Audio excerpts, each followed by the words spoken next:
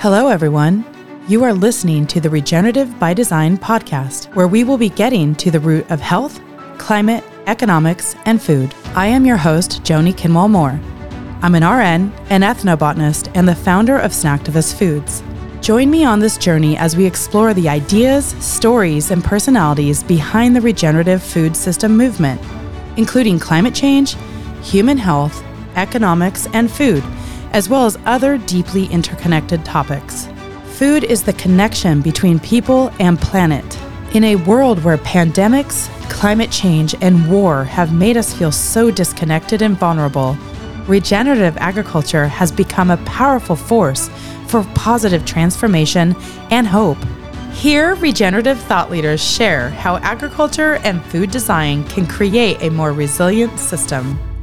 Hello, everyone, and welcome to the Regenerative by Design podcast. I'm Joni Kinwall-Moore, your host, and today we have a awesome human and old friend of mine, Dr. Travis Denton, joining us from WSU, and we're going to talk about nutrition, phytochemicals, and health, and I bet we're going to talk about a lot of other things too.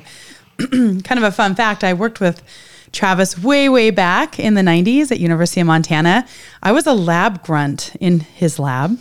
So he had me washing lots of equipment and running tests that were tedious that no one else wanted to do. And welcome, Travis. Hey, thanks for having me. It's super awesome to be here. It's been fun all these years later. I mean, what are we on now? 30 years almost. So it's been a very long time, and I just am ecstatic to be on your show and to be seeing how awesome you're doing in your life and changing everybody's lives around you. It's awesome. Well, thanks so much. I really appreciate it.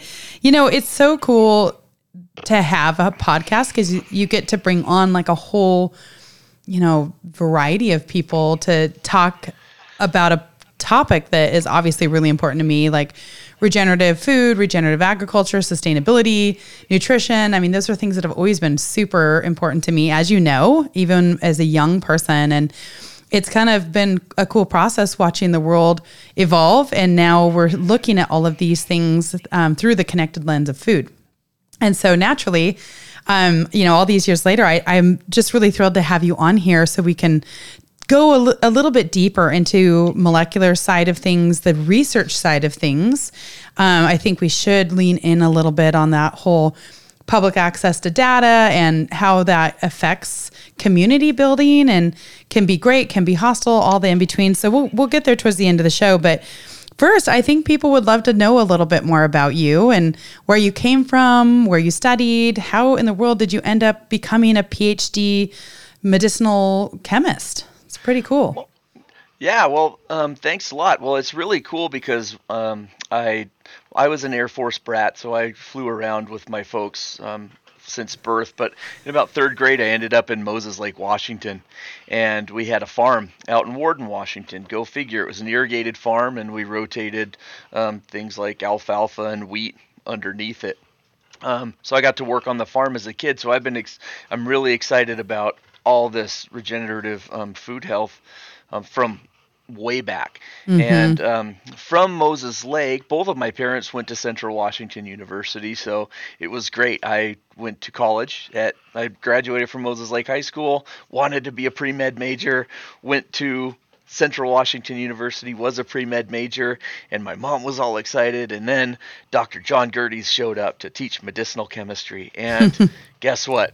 My mom hates him to this day. The rest was history. That's right. He converted me. He totally awesome. Converted me. So I wanted to be a doctor because I wanted to help people all the time, right?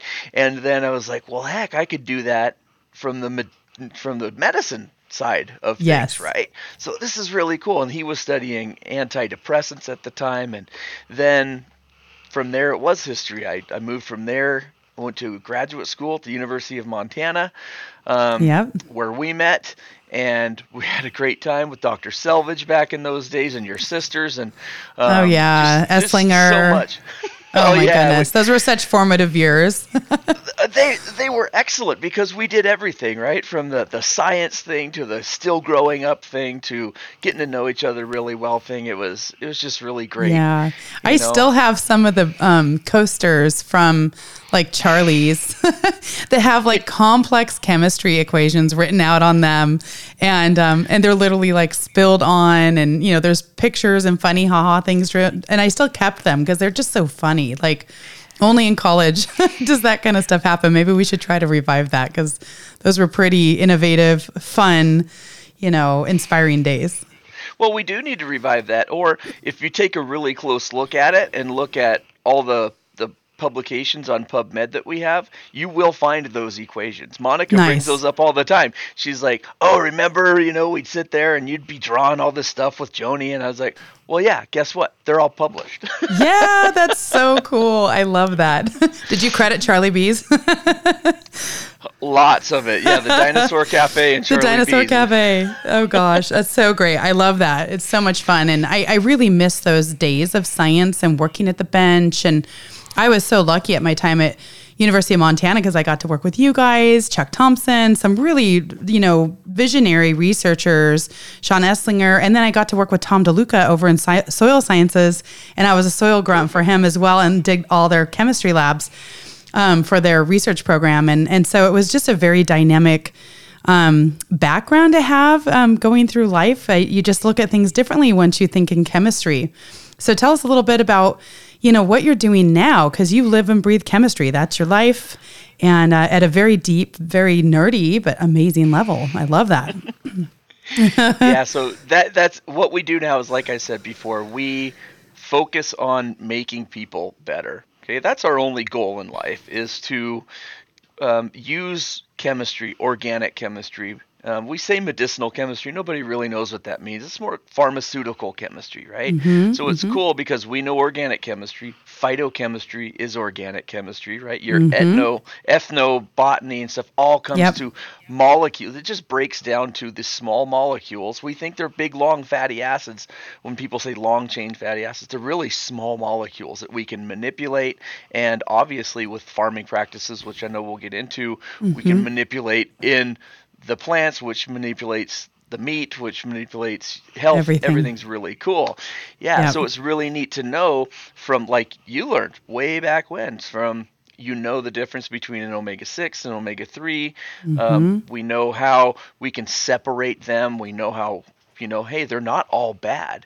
But that brings us to the global thing where you get everything in moderation, right? Yeah, it's the big picture and the whole system, like how it all works together. So exactly. So you know, it's like, and we'll also talk about this is, you know, the people of, we all need to get along, right? And that's why I'm here, right? Because people are like, you are the enemy. You're big pharma. You make drugs. This is not cool. I'm like, wait.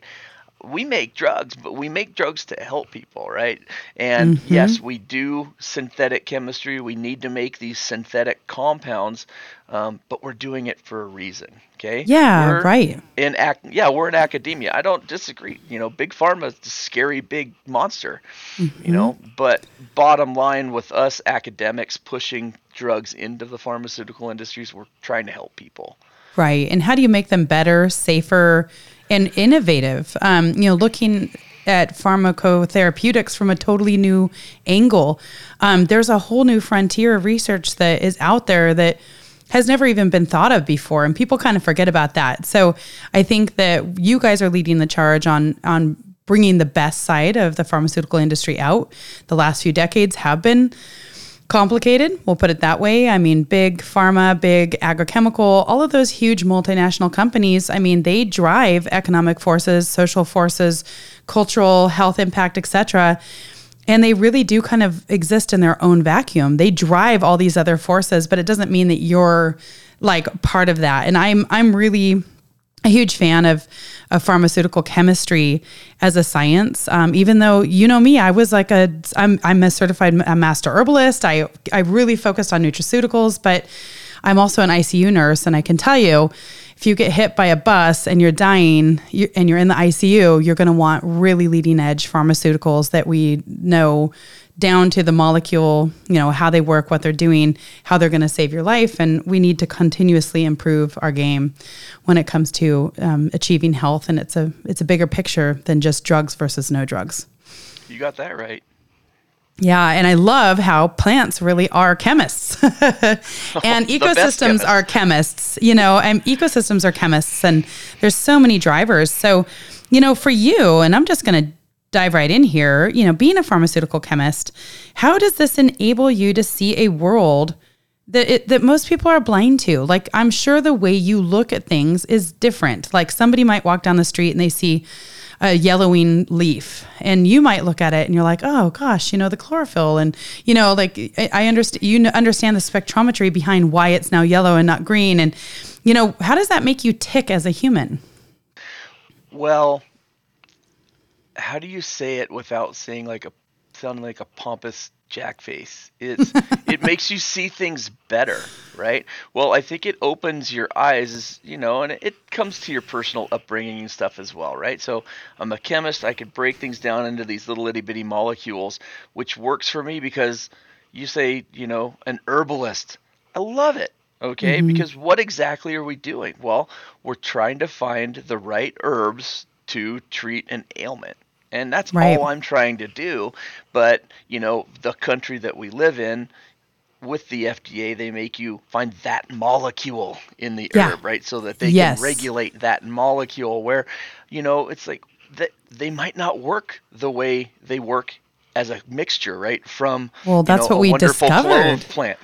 Yeah, it just doesn't work like that. Reductionistic mindset doesn't work when you're dealing with things like complex herbal extracts, or like when I was down in the Amazon with Dr. Medora and, a number of people. And, here we're looking at, okay, there's this like really complex, very definable, biochemical reaction that's happening from this elixir.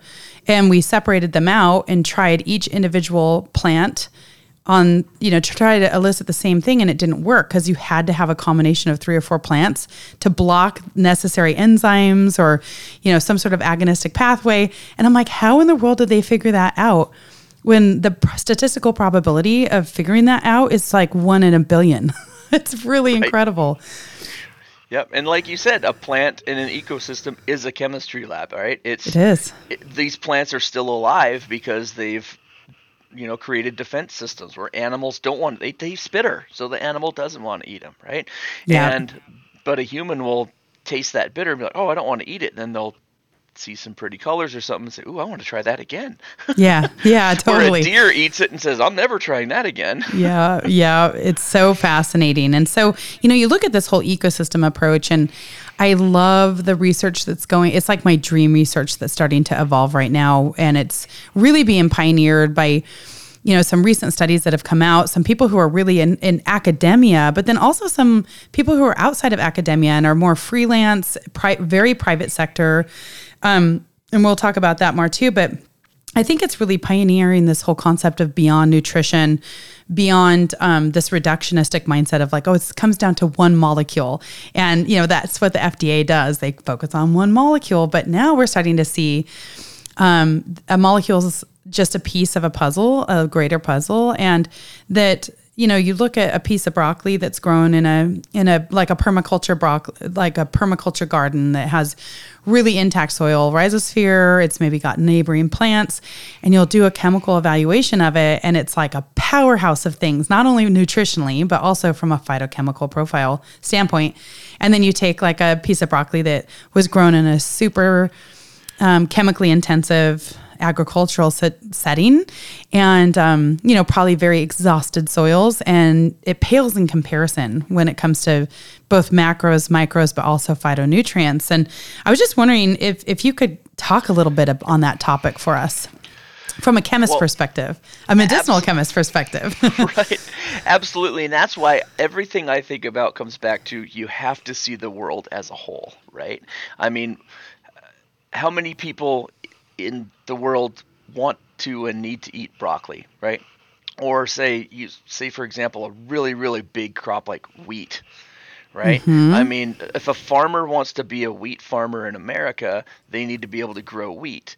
And, one of these studies talks about, one of the great studies that you brought me onto was comparing two wheat farms from Oregon. Anyway, you'll probably bring that up later. But the problem is, like, where the majority of the wheat is grown in Washington State, it's grown in this area where there's no rain.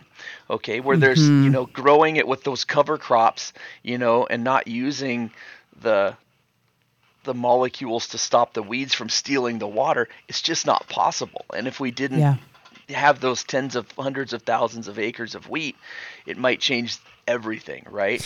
So that's why it's hard, right? But when it comes down to, oh my gosh, this sustainable practice where there's areas where we don't need chemicals and the cover crops, you're right. It's a synergistic effect. And you mentioned it before.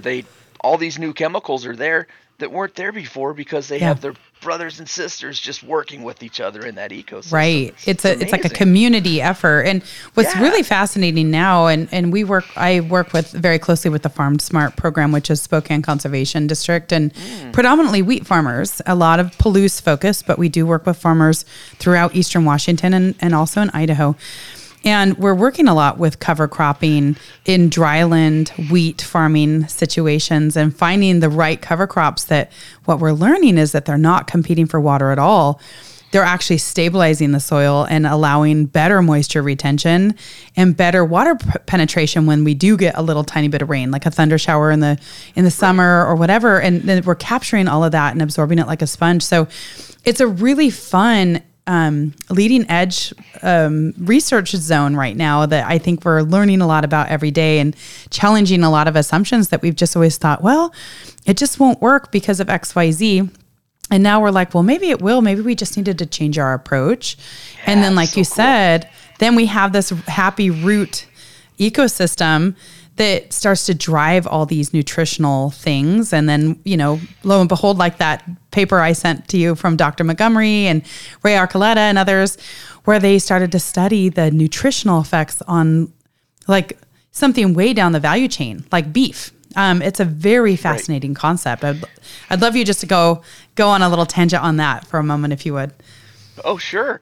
Yeah, well, oh my gosh. And the way that you brought up the cover crops is so amazing. We could talk for 10 hours on that, right? Because anyway, that's wonderful. And I'm glad that you're researching it locally.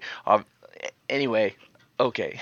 I know it's fun because it's not every day you meet a chemist who has a farming background. So I love that. Oh, yeah, it's so cool because, you lose all the water, not from just it evaporating on the top. It's these zones that it comes up from, and if your cover crops are grabbing that and the cover crops get tilled back in, you are saving water. What a wonderful concept. That's so great. And then so what were we going to talk about? So when we look at that whole building like a better nutritional profile from the soil up, that people don't often think about that the nutrition of the meat that they eat is actually based on like the quality of the soil in which their food was grown in. It's like that you are what they ate concept. Right. Yeah. So, and again, I'm only going off of this one article that I read, and it's amazing. So they compared a wheat field where they got the food for cattle and for pigs, and they did cover crops, organic, no fertilizers, and they were both no-till. Okay, so that's cool. Yeah. And then they did the experimental analysis on the fatty acids, right? So the omega-3s versus the omega-6s in the meat after in these two crops. It's wild, right? Oh, it's so wild, man. It's so cool. You get so much more omega-3 fatty acids in this beef, in this pork. And it's like we're hacking biology to make it healthier. Totally. It's amazing. It's so mind-bending to me that we can have that concept where we can really hack how to make a better superfood just naturally in foods that are just commonly eaten. It's nothing really fringy. I mean, a hamburger is a hamburger. Like there's really nothing fringy about that. Like for most people that is like if you grow up in America, that is the most ubiquitous food that Americans eat. And, to think that you can really change the notion of it being complete junk food and turn that upside down is a really powerful notion. But then you think about all the collaboration it takes. And then the overlay of science to really drive that. And then, of course, the economic scalability, which people are working on that too. But, I love that from a medicinal chemistry perspective, you probably see the value on how that could really impact human health and help reduce human suffering a lot. Yeah, well, absolutely, right? When we think about omega-3 fatty acids in a medicinal chemistry point of view, they're the anti-inflammatory group, right? And the omega-6s are the inflammatory group. And when it comes to brain health, and anti-inflammatory is the stuff. That's what you want. You want a high level of this, because what's happening, and we study lots of neurological diseases like Alzheimer's disease, ALS, Parkinson's disease, multiple sclerosis, and we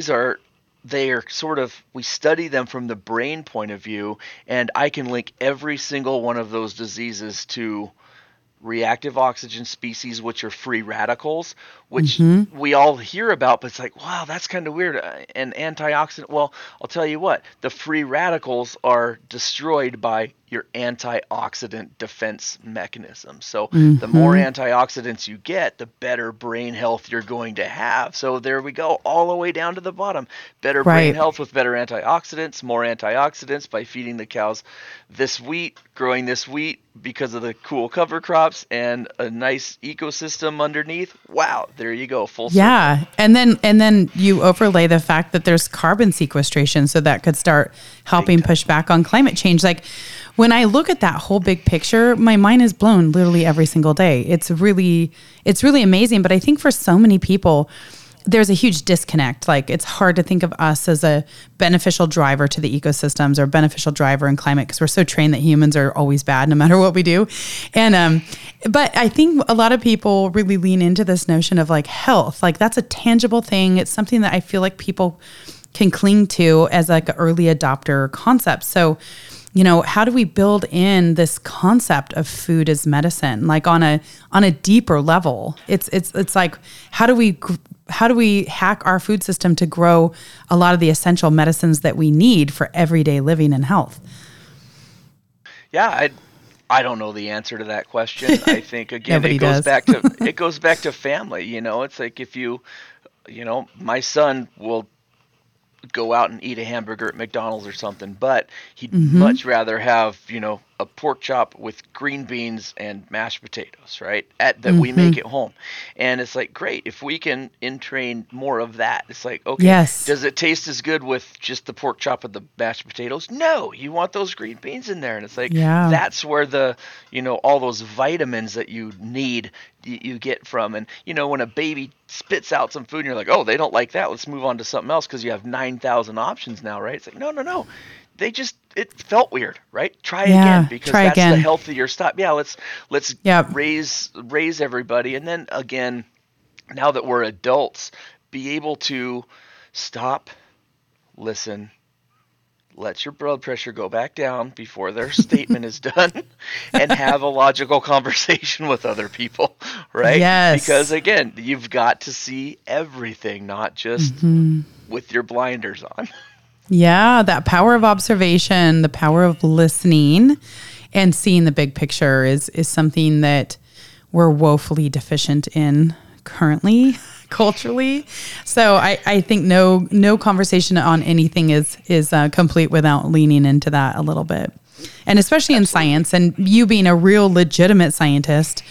And I know there's been so much upheaval over the last few years, but especially the last couple, about what is legitimate data, what is legitimate science, who is skilled to interpret it. Is it something that everybody can do? I mean, it's great that people have access, but it's a complex topic.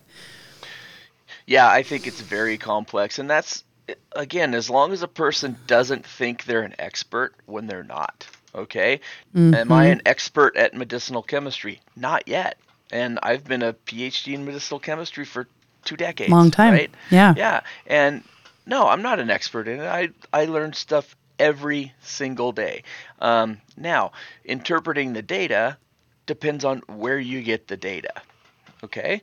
Again, it's an easy comparison because it's the thing that happens in America. Okay? You can get some source collects data, and then it's mined via CNN, and that same data is mined by Fox. And look at the way it's interpreted, completely different, right? Yeah. Those two things. So you can't do that. You just can't. I mean, data is data, and yeah, you need to know when somebody's not analyzing it right. You need to be able to see through that, right? And what we just can't. It's so weird. We're here to talk about chemistry. It always comes back to talking about personal responsibility. It's like, if you don't trust them, that's fine. Okay, do your own research. Make sure that you look at it right, but don't just look at that one source. The data's out there, and nobody, right, has enough time to spend with their kids. Nobody has enough time to have family time at home over dinner. Who has time to mine data if they're not a data miner? If right? that's not their job full time. I know. Exactly. It's crazy. And how are we expected to know what's right and what's wrong if people keep feeding it, right? Different ways. And that's a thing. That's why there's an upheaval, because there's a side, right? If you're on the left side or on the right side, people love to say that they're in the middle, but nobody really is. And it's, I guess I am, because I want everyone to be in the middle. Let's listen to each other and talk. But as a friend of mine says, not left, not right, forward. I love that. I'm in the forward camp. Exactly, because we'll never reach a solution if it's just like we have to correct this data because they said it this way, and this data because they said it this way. So I think publicly available data is great, because then you don't have to hear what CNN said or what Fox said. It's just like, you look at it. Yeah. Right? But you have to know how to look at it. And there's millions of different ways to spin a number. And, statistics. I mean, how many credits of statistics did we take? I mean, I hate to even think of it because it wasn't fun. Yeah. So many. And every day why is there a new statistical method that just got invented the other day? Because we want something to fit this new data that we have, right? It's like, shouldn't statistics be statistics like math is math, right? Why is there old math or new math? Chemistry, now that's the cool thing, right? Chemistry's chemistry. Alpha linoleic acid is alpha linoleic acid. If I make it in my lab, it's literally the same molecule not the same molecule, but the same molecular formula and structure that you got out of a plant, right? Right. So just because things are synthetic doesn't mean they're different. It's the same molecule, right? It's the same molecule. And it's going to be the same wherever you make it in the world. I mean, it's like there is some really refreshing truths that exist in chemistry that I find to be really reassuring. Like, I think that's one of the things I have always loved about chemistry. I was so intimidated when I first took it. I didn't ever think I'd be drawn into it, let alone getting like pretty much a minor. I think I'm one credit short of a minor in chemistry or something like that. I can't remember. You got a master's. I spent so much time. Oh my gosh. I spent so much time in the chemistry lab that I should have just gotten a degree in it. But I think that's one of the things I always loved so much about it is like, you can argue the nuances of so many things, but chemistry does have like a concrete set of kind of definitives where you're like, hey, it's either present or it's not. And that's refreshing. And I think that, again, that's where chemistry can be so awesome as a guiding light of moving nutrition forward and moving wellness forward and coming back to this kind of quantitative home of like, hey, we're working to develop this new way of approaching agriculture and food systems that's more regenerative, more health focused, more climate friendly. But where we're going to get the data that's going to quantify the positive effects of this are A, going to come from chemistry, and B, going to come from chemistry because, even if you're looking at carbon sequestration, well, guess what? It's a bunch of different lab sets that are sent out and soil chemistry sets. And, there's definitely qualitative measurements of practice and method, et cetera. But when it comes down to it, chemistry is the language of what we often value as true. Yeah, I can't agree with you more as well as, but the synergism is just there. Again, we can, like we said, doesn't matter where linoleic acid comes from. We can measure it, right? And we know exactly what we're looking at. But that's where it's cool, because that's where chemistry and, say, ethnobotany come in. Yes. Because we can measure, hey, look, we know for as much of a fact we can say a fact is that there's more, let's talk about all of them now, right? More omega-3s in this plant than there was in this plant. Okay, that's using chemistry, but we couldn't have got there without you, right, changing the soil system around so that we can make that change happen. It's just great. Everything goes hand in hand as long as you listen to one another. Yeah, I know. And we get that interdisciplinary cooperation and collaboration, which is a really important part of this movement, because how do you harness an army of people from many different disciplines and many different careers, and, all kind of marching to the same drumbeat of like, hey, how do we impact human health and wellness and our planet through food, something that we all have to do every day, most of us at least 3 times a day. So, it's a really powerful notion, but I do wonder, with the USDA and FDA and all these regulatory oversight type, they're big pressures. I mean, they really dictate a lot of what actually gets to go out and hit the public. Like you said, medicinal herbs, it's like you can't approach the validity of a medicinal herb just based on a reductionistic single active molecule perspective. It just doesn't work like that. And so what we're up against in this new movement of like really embracing food as medicine from a high level ecosystem approach, like we're going to have to figure out how to remedy that and how to look at it without that just single, silver bullet mindset. I don't know if you have any ideas about how we could approach that, or how we might even just start talking about that. Well, I think it'll never happen in the United States. Because it's always going to be a small movement, because basically everything's economically driven, right? Everybody wants to be healthier, but they don't have time to be healthier, or so the USDA can give out grants so we can implement these better farming practices, right? But those big companies that are already out there, they don't want to change because they're already making money, because they're going to have to not make as much money to do it this way, right? So we could do it, though, right? And it does take the movement at the bottom, and it does take, like your podcast, this is reaching more people, which is great, because maybe we can reach more chemists out there.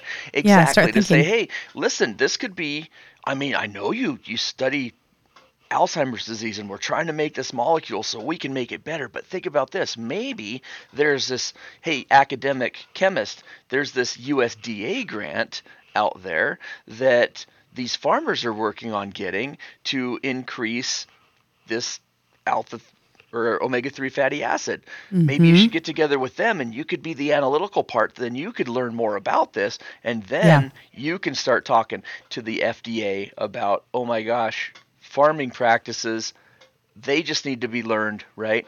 Not one molecule.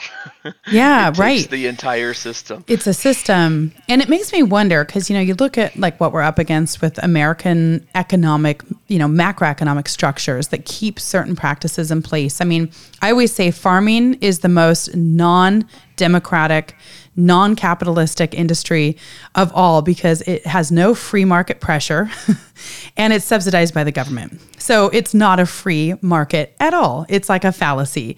And so you think about, how do we overlay free market pressures again on agriculture and on food? And big food is changing. In fact, we've got their attention. It's very fascinating, because I think what they're seeing, and nobody says this, I might be completely wrong, but I remember growing up, we're the same age, so smoking, everybody smoked. Everybody smoked. And it was allowed on airplanes, it was allowed in restaurants, it was allowed everywhere when we were kids. Well, what happened when we started to have some precedence-setting lawsuits that truly proved that tobacco was the cause of expensive healthcare and early death? Well, what's coming now, and we know what happened to the tobacco industry, what's coming now is that there have been some more and more legal actions out there that are saying, hey, you know, these chemicals or this type of food is actually causing A, expensive healthcare, which is a burden to the nation, and B, shortening people's lifespan. And our generation is going to be the first generation to have a shorter lifespan than we've seen for several decades.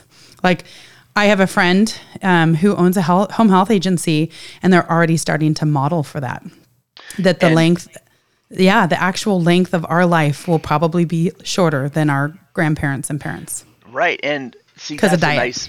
nice, and that's a model, right? But think about this, the increased cost of healthcare. You're right. I'm glad that you said that people are starting to notice on the movement, because they'll really start to notice when money talks. all the baby boomers start getting Alzheimer's disease.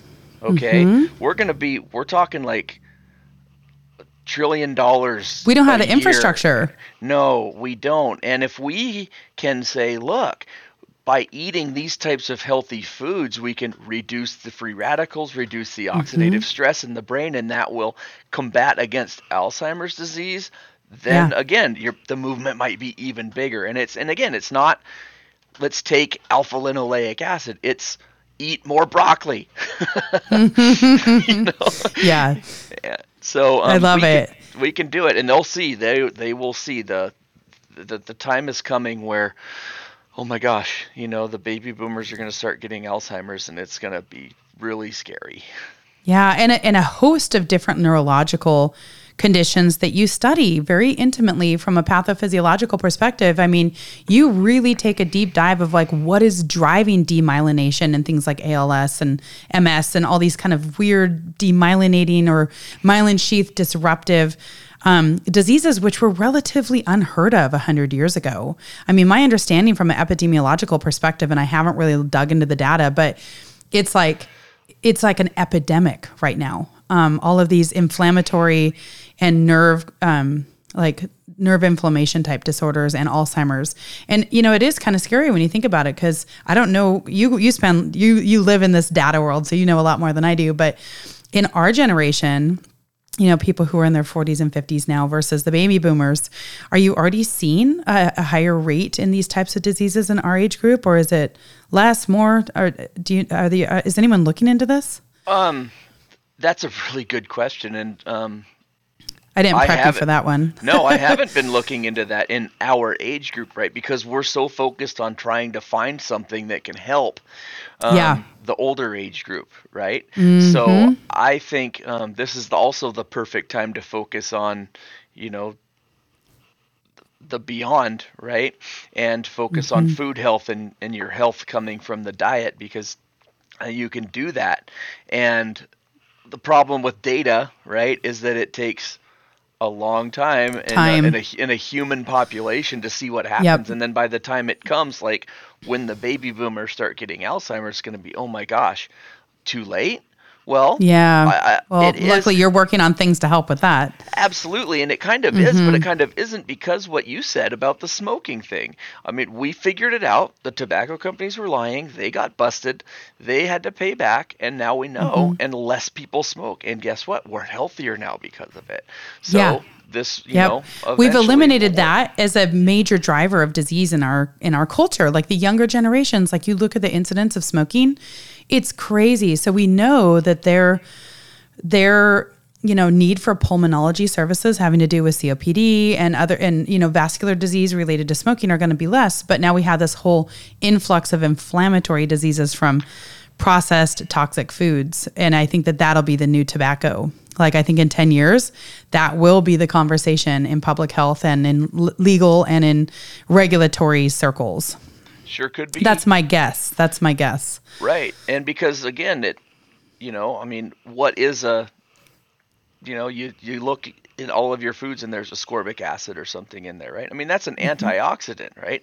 But they're putting that in there to protect it from something, right? The air, basically, the oxidizing. But these preservatives keep it around for years and years and years. Yeah. And think about that. That's not good for your body.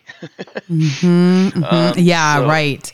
Yeah, things need to actually be digestible. And if they're super preserved, they're probably not digestible by you, just like they're not digestible and available to bacteriums and funguses and stuff. Yeah, So perfect. That's what I meant to say, but you said it perfect. yeah, it's like, yeah, I mean, your microbiome has to tackle that stuff. I mean, we don't digest food. Our microbiome does it for us. And then we get to absorb what's left over, where there's a whole ecosystem inside of us. And so if we're eating food that's like already has like intentional antimicrobial effects, well, like how's that going to affect the microbiome? We kind of have a problem here. So no wonder we have like massive malnutrition. But, you know, I it's so much fun to think about, you know, the future and technology and the access to data that we have. And when we use it well and we use it from a community do better perspective. And, you know I sent you over a little bit about Dan Kittredge's work at the Bionutrient Food Association, because he's not an academic. He's coming from private sector. He was an organic farmer growing up.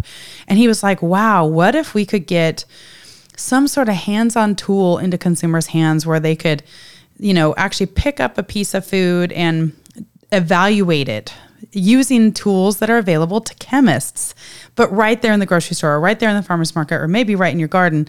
And it's a really powerful notion. And he's the first to say that this technology is in its infancy, and it's an open source technology, because he's like, help, let's make this a reality. Sure. But he's really doing a lot of very important work as far as like thought leadership in how we change the way we look at food. And, you know, I think that there's always this issue we'll be up against, and we just spoke about this before.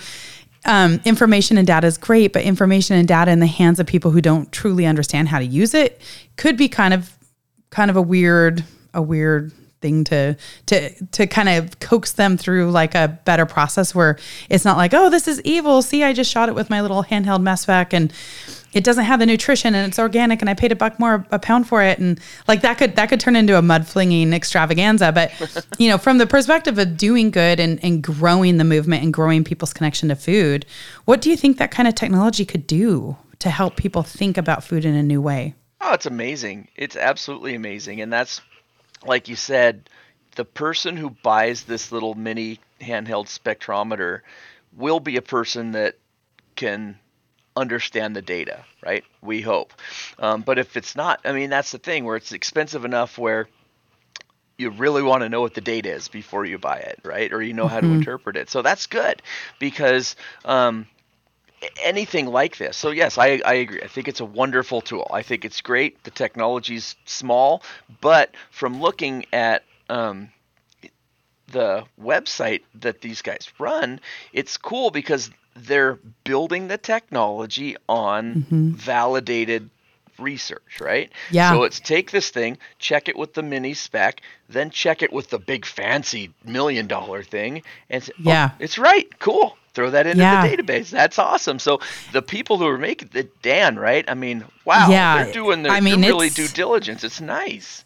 The diligence there is fantastic. And when you take a deeper dive into their labs that they're developing around the world, I mean, it's absolutely revolutionizing, and it is a cool project. So someday when I'm a millionaire, I know where I'll be putting more money. But you know, it's in the meanwhile, they're really coming at it from more of a, I don't know if they're a nonprofit or not, but they're coming at it from a very different angle so that it doesn't get gobbled up as an IP grab from some big company that's trying to just leverage it for profit.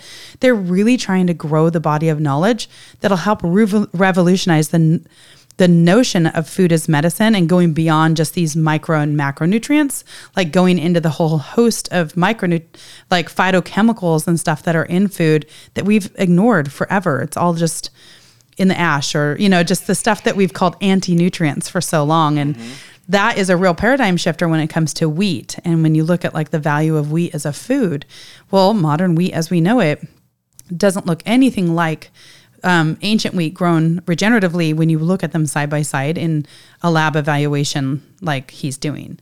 And that is a paradigm shifter right there.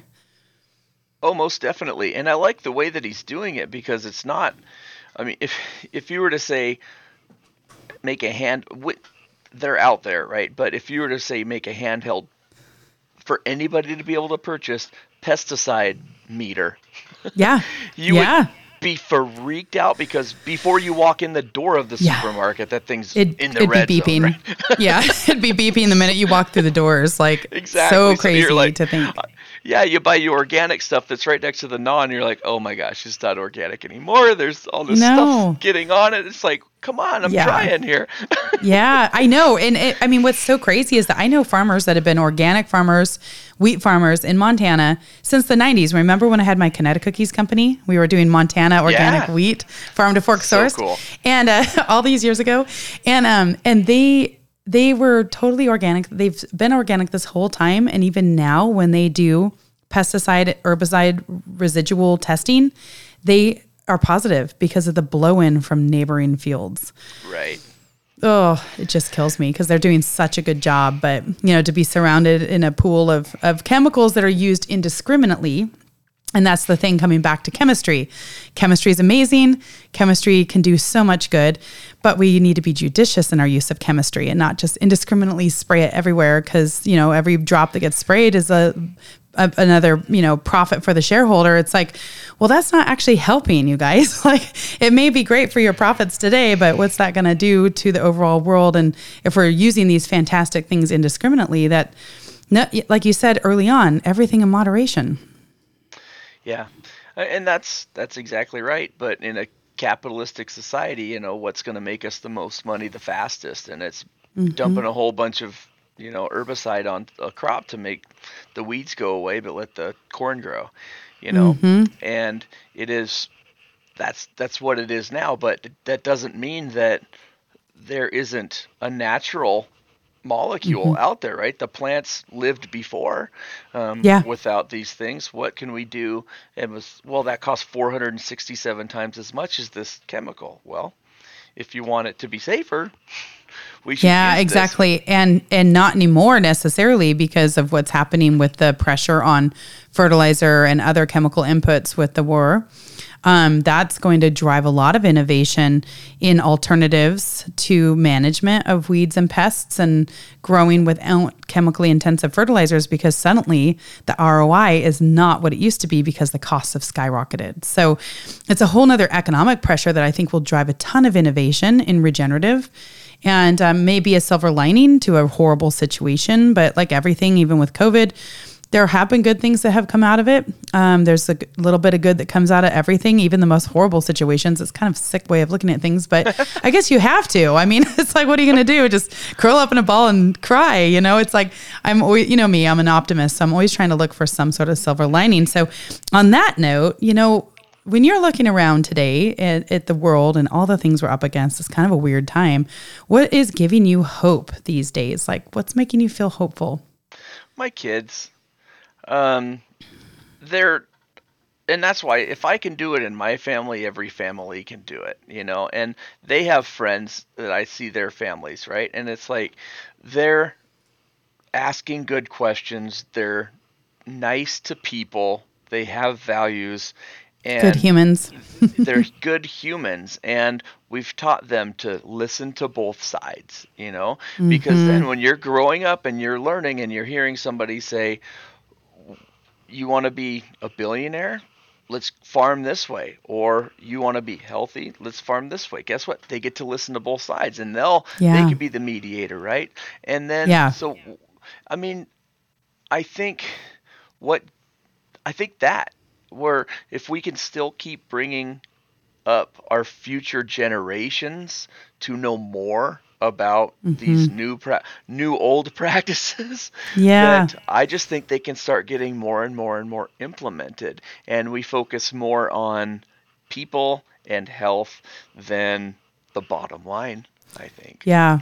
And what ifs and curiosities instead of like, well, that won't work, and I think this newer generation does have a flair for open-mindedness and asking questions that I don't always see in my own generation. So, and I love that because, raising a family is amazing. And your wife is absolutely fantastic and super inspirational in her own right. So I'm sure you see a lot of hope coming out of your whole household, which is really, really cool. So hooray for the next generation. I mean, I get up every day and this is a hard road being a startup founder, but I'm like, you know what? We're doing it for our grandkids that we've never met or kids that if you don't have kids, like whatever, like the future. So that gives me hope too. So cheers to that. Yeah, definitely cheers to that. And it's just, we can get better. We can definitely get better, and hopefully they'll do it. Yep. Moving forward every day. Well, cool. Well, if people want to know more about your research, how do they find you? Where are the best places to get some more info about Travis Denton's research lab and papers? I know that you have published a lot of papers out there. It's pretty cool. Yeah, that's, I guess the best way is the way you don't want to tell anyone. Just Google it. Everybody Googles it. Totally. But, the full name, Travis, and so PubMed's a good place if you want to go and find papers from somebody. It's last name and then the first two initials, and those come up. And that is just kind of like talking about big data. It's going to have 10,000 things pop up, but you still need to know it's the right person who wrote it, right? So it's analyzing, data that you get back. So you could do that. I mean, obviously, I'm a professor of medicinal chemistry at Washington State University. I have a website there. We also have our own startup company called Autophage, where we're trying to use some of the technology that we've created here to spin it out into our own startup, which is the businesswoman side of you coming out that I pick on the other days, just so we can make these medicines. And again, we base a lot on the essential oils that we use and the natural products from where these things came from we're pushing a new medicine for these neurodegenerative disorders. So cool. Yeah. Maybe we'll do a part 2 and just talk about autophage therapeutics, because it kind of deserves its own topic of focus. So we'll have to do a follow-up session. I would love to talk about, more science and stuff too. We have anti-cancer program here in our lab. We have a neuroscience program, and we have sustainable practices with biodegradable polymers from renewable resources to try to remove some of this non-biodegradable plastic from the ecosystem. Amazing. We have all kinds of cool stuff going on in the lab with lots of really neat friends and collaborators. Love it. Yeah, it's so great getting all of that lab story out into the world, because I think if anyone had any idea how much amazing research was being done at universities across the country and around the world, like, it's mind-boggling. It's just often kind of there on campus, and it doesn't get out into the greater, public sphere quite as much as it should. So, yeah. Yeah, so thank you for that. We'll do another one. Yeah, we'll do another one. We'll do a follow-up. I'm excited. So, yeah, I mean, how great is that? That would be like, oh, here comes the enemy, the devil, the chemist, right, into your audience again. They can be like, oh, well, I guess it's not that bad. They're trying to do something right. No, I think our audience is looking for people who are doing good for the world from all different walks of life. And I mean, the last recording, it was all venture capital and investment. And there's certainly a lot of people who consider that also to be the evil side of the force too. But when you really think about it with that open-minded perspective of like not right, not left, but forward kind of concept, like my friend Jason says, you're like, you no longer view anything as like, oh, that's the evil side or the dark side. You're like, oh, cool, this person can bring in the good and the value of that profession or focus or whatever it may be. And together, that's how we're going to build the world that we want to see. Well, your community is what I want for my community. Nice. They are the people that I want to talk to. This is wonderful. Love it. Cool. Well, thanks for joining us. It's always such a pleasure. I can't wait to go down to the beach this summer with your family, and let's kick back and enjoy a cold beverage and relax. So looking forward to it. Sounds like a plan. Yeah, I can't wait. Awesome. Thanks, Travis. Talk to you later. Bye. Thank you for joining us on the Regenerative by Design podcast. If you would like to learn more about the principles of regenerative food systems and agriculture, please see the show notes for links to education, a glossary, and guest information. This podcast was brought to you by Snacktivist Inc., a leader in the regenerative food industry. We create delicious foods from regenerative ingredients that are soil-focused, minimize water use, and maximize carbon sequestration, all while radically impacting human nutrition. Learn more about our work at snacktivistfoods.com.